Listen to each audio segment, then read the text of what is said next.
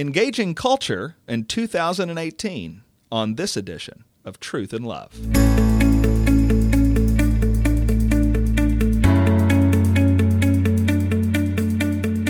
I'm Heath Lambert, and you're listening to Truth and Love, a podcast of the Association of Certified Biblical Counselors, where we seek to provide biblical solutions for the problems that people face.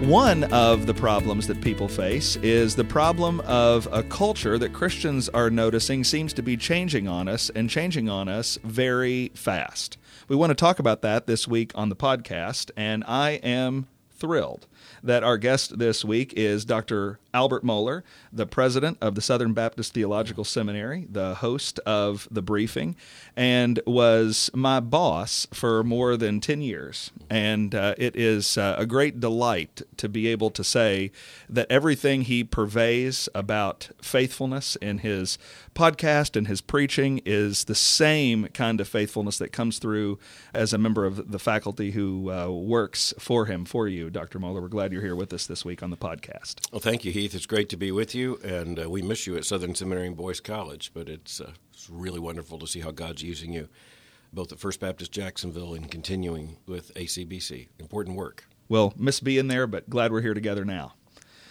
So we want to talk about engaging culture in 2018, and I don't think there's probably a Christian thinker alive today that is thinking more carefully and more relevantly about these issues than you are. And as people are listening to this, what would you say are the biggest cultural issues that are trending in 2018? Yeah, trending in 2018 is a very important qualifier. And some of these are going to trend a good deal more in 2018, but I can think of three in particular. The first is what I would call political shock. It is the new political situation in the United States, which is continual explosion, continual mines going off, continual controversy, stability replaced by a basic instability. Now, this can be sometimes more apparent than real. Political personalities and modern technologies can make this a far more combustible combination. There is a basic stability to our political culture. Everything's still moving forward. The Constitution is still in effect. But I think a lot of people are traumatized for the first time in their lives by just an explosive political reality that leads to shock after shock, week after week, with people saying, what am I supposed to think about this? What can we do about this? Am I supposed to think anything about this? Or can I do anything about this? Yeah.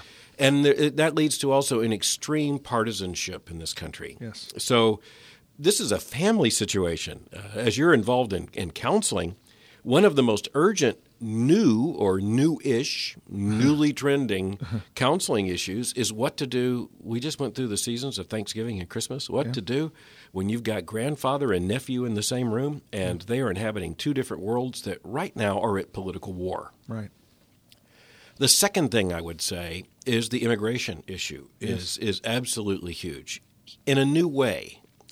It's huge politically, of course. We've got deadlines in terms of dealing with some very real challenges. And you have immigration made a partisan issue. That's not the first time in American history. By the way, this country has never had a fair and just immigration policy at any point in its history. Mm-hmm. So there's no golden era for the United States. We tend to put a very warm glow upon certain memories, looking especially at the Statue of Liberty. Right. But we need to remember that immigration was controversial then, and many issues of our immigration policy were very unjust then. But right now, what's new is not just the political amplification. What's new is the fact that a lot of Christians realize you're talking about fellow church members. Yeah. You're talking about people in our neighborhood. You're talking about people who have enormous anxiety. And I'm not here to debate the immigration issue. Right. I'm answering your question. What's a trending issue? Yeah. That's a very big trending issue. Not going to go away anytime soon.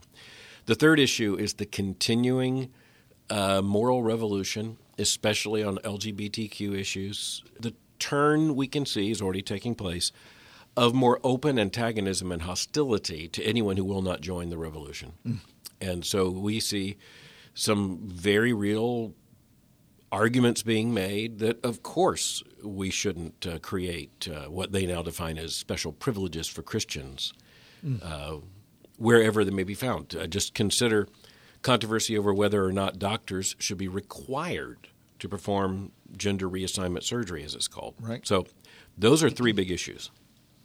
Those are three big issues. Mm-hmm. I want to ask you a comparison question. Mm-hmm. You hear, this is the worst I've ever seen it. Sometimes, in fact, I just was listening to some commentators the other day saying the 1960s were the worst we ever saw. In terms of comparison, 1960s were a tumultuous time in American national politics, American culture. Where we are now today in 2018, how does that compare with other times of tumult in our country? You know, that's a fairly egocentric question. I don't mean that of you asking it, okay, but of the way we tend, I'll involve myself in the problem, to assume that we have some idea of relative difficulty and relative ease. Okay. Part of it's where you are. Mm-hmm. If you're going to go back to, say, the 1950s, a lot of people say, well, look, there you had a very strong family situation in the United States. Yes, but Christians are being executed in the Soviet Union for their faith. Right. In China, they're being martyred. So it's not only when, it's where. And then you also look and you say, well, wait just a minute. There was also legalized racial segregation in the United States. It was a good time if you were a white, middle-class, suburban family. Evidently, it wasn't such a good time if that was a dream that was forbidden to you. Right. So I think we have to be careful, and not only about the when, but the where. We're facing new headwinds, new antagonisms, new issues, new challenges to us, anger directed to us. But right now, there are people losing their heads because of their commitment to Christ at the hands of ISIS. So let's put this in perspective. And of course, the other problem here is that we tend to think, well, okay, if there was a better time, I'd rather have it. But that's an insult to the sovereignty of God. God's purpose is that we're alive right now, and so this is the right time. Yeah. This is the right time for us to be faithful. That's good. Christians, for the most part, not operating in the world of politics in the terms of being members of Congress or those kinds of things, not surgeons who have to weigh in, for the most part, on whether they're going to do these kinds of surgeries, not making policy on immigration. We go to church. And we're doctors, we're nurses, we're bankers, we're stay-at-home moms. In the church, what can we do to respond to these issues? Well, I think, first of all, the church has to remind ourself, regularly, that we're the covenant-redeemed people of God, that we are here because of a higher politics, the politics of the kingdom, so to speak. We're here because of a higher calling, a higher citizenship. The Apostle Paul was clear about that to the Philippians. Peter, clear about that to churches all over Asia Minor and beyond. The Holy Spirit would have us to recognize, based upon Scripture, that we are the people who gather as a colony of heaven rather than as merely a group of citizens of earth. And that's a very good thing, just for us to remember that. We come under the lordship of Christ to hear the Word of God preached. Yeah. So regardless of what the headlines are, regardless of what the political season might be, regardless of whether it's legal or illegal, we gather together for worship, we preach the Word of God, and we live under submission to Jesus Christ. So that's the first thing. And then we do go into the world. We're never actually out of it, not yet. And there our calling is to be faithful. So the church has to be the place where Christians help each other to be faithful. Faithful surgeons in the operating room. Right. Faithful moms, faithful teachers, faithful welders and plumbers, and get on the whole list. It takes everything the church has as the Spirit-led body of Christ to help each other to be faithful week by week. So week by week, I'm talking to thousands of Christians who are nervous. They are concerned. Some of them, just talked to a man a few days ago. He's concerned about his boy that wants to transition. Talking about talking to a doctor in our church who is concerned about what his ethical requirements are going to be. Talking with just elderly folks who are going, what's going to happen with my grandkids? They are nervous about these things that we're talking about. What would you say to help a Christian process that? Well, the very illustrations you gave are kind of embedded with answers. I tell people, if you're 70 years old, this cultural crisis isn't for you. You're not going to get thrown out of the Rotary Club, but it's about your kids and your grandkids and your great-grandkids. They're not going to be able to avoid this at any point in their lives. We've created a church in which right now it's pretty easy to be faithful if you're 75. It's really hard to be faithful if you're 15.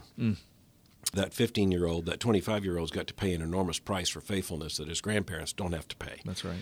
So what's it going to take? Well, it's going to take all the preaching and all the teaching, all the raising of children and the nurture and admonition of the Lord. It's going to take open conversations. It's going to take very uncomfortable conversations. Churches now have to talk about things we never had to talk about before. And parents have to talk about things they never had to talk about before. But if you're not talking about them, then you're just handing them over to Baal. You're just handing them over to the idols. And, there's some other things that should give us some encouragement. One of the massive studies done recently about young adults, as they're called, many of them more young than adult. It's another problem in our country.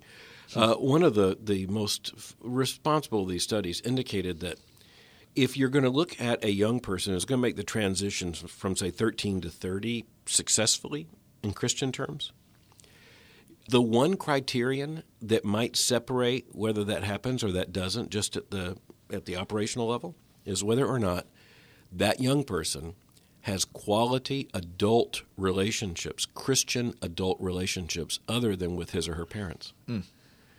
Now, you look at that and you say, well, wow, some sociologist is going to have to do some algebra to figure out what that place might be where that might happen. We happen to believe that's exactly what you find called the church, in the church. So here's a big problem. If you're going to market segment your congregation and you're going to separate everybody else and you're going to put all the teenagers together and all the young adults together, then just understand you are probably ensuring the loss of a good many of them.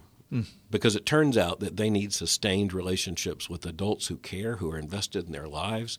They also need adult messages. And I'm not saying you never have a youth group. I was in a youth group. I'm just saying there better be a way of getting those teenagers, adolescents, young people into adult context. Or don't be surprised if they don't turn into adults. And then don't be surprised that when they do turn into adults, they're not highly committed to Christ.